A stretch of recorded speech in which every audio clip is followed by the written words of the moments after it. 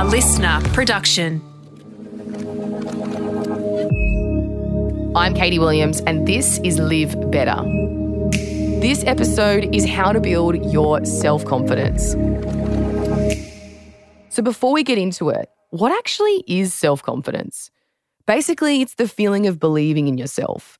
Being self-confident is so important to your mental and your social health. It means you'll be more productive because you won't be wasting time worrying about what other people think of you. You'll have stronger relationships because you won't be constantly questioning whether people like you or not. And you'll be more likely to push yourself out of your comfort zone to try new things and have fun. I consider myself a fairly self-confident person, but I haven't always been self-confident, and I can go through times where my confidence wavers. For me, this usually comes up if I get injured or I get sick for a long period of time. When I'm exercising and moving, I feel strong and self-confident. So if you want to work on your own self-confidence, here are 3 tips to help you. Tip 1, get stuff done. A guaranteed way to feel more confident in yourself is to achieve things. If you feel like you're achieving things regularly, you'll naturally start to feel better about yourself. If you can achieve the small things, you'll back yourself to achieve the bigger things too. So start with the everyday tasks. This could be as simple as replying to emails, doing a workout, or doing some life admin that you've been putting off for ages. Write it all down in a list and check it off as you go to give yourself a little self-confidence kick. Once you feel like you're nailing the small things, start to set bigger goals. These need to be big enough that you're pushing yourself out of your comfort zone. When you achieve these bigger goals, you'll be able to look back at how far you've come and feel proud and accomplished. This will be a massive boost to your self-confidence. Tip 2, surround yourself with positive people.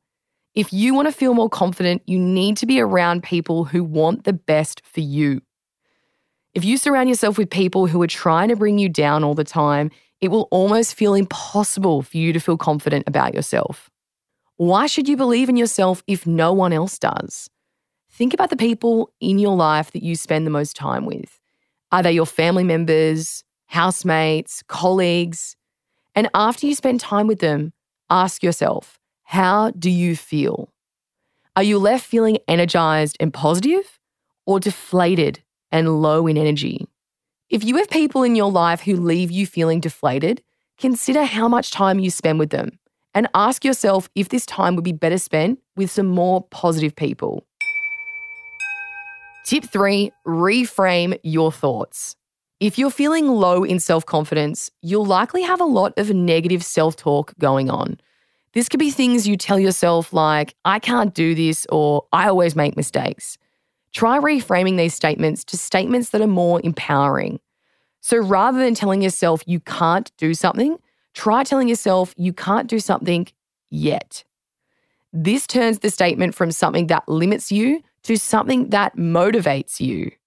Do the same thing with something like, I always make mistakes, and flip this around to something like, I'm learning how to do this, or I can do better next time.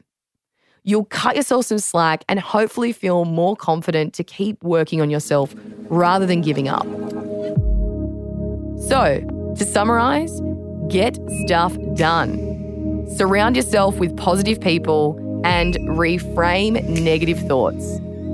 You can hear more of my mindset tips in my podcast, Better For It. Search Better For It, Beating Imposter Syndrome Challenge and Tackling Self-Criticism Challenge.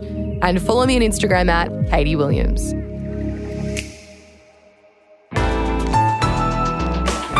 Listener.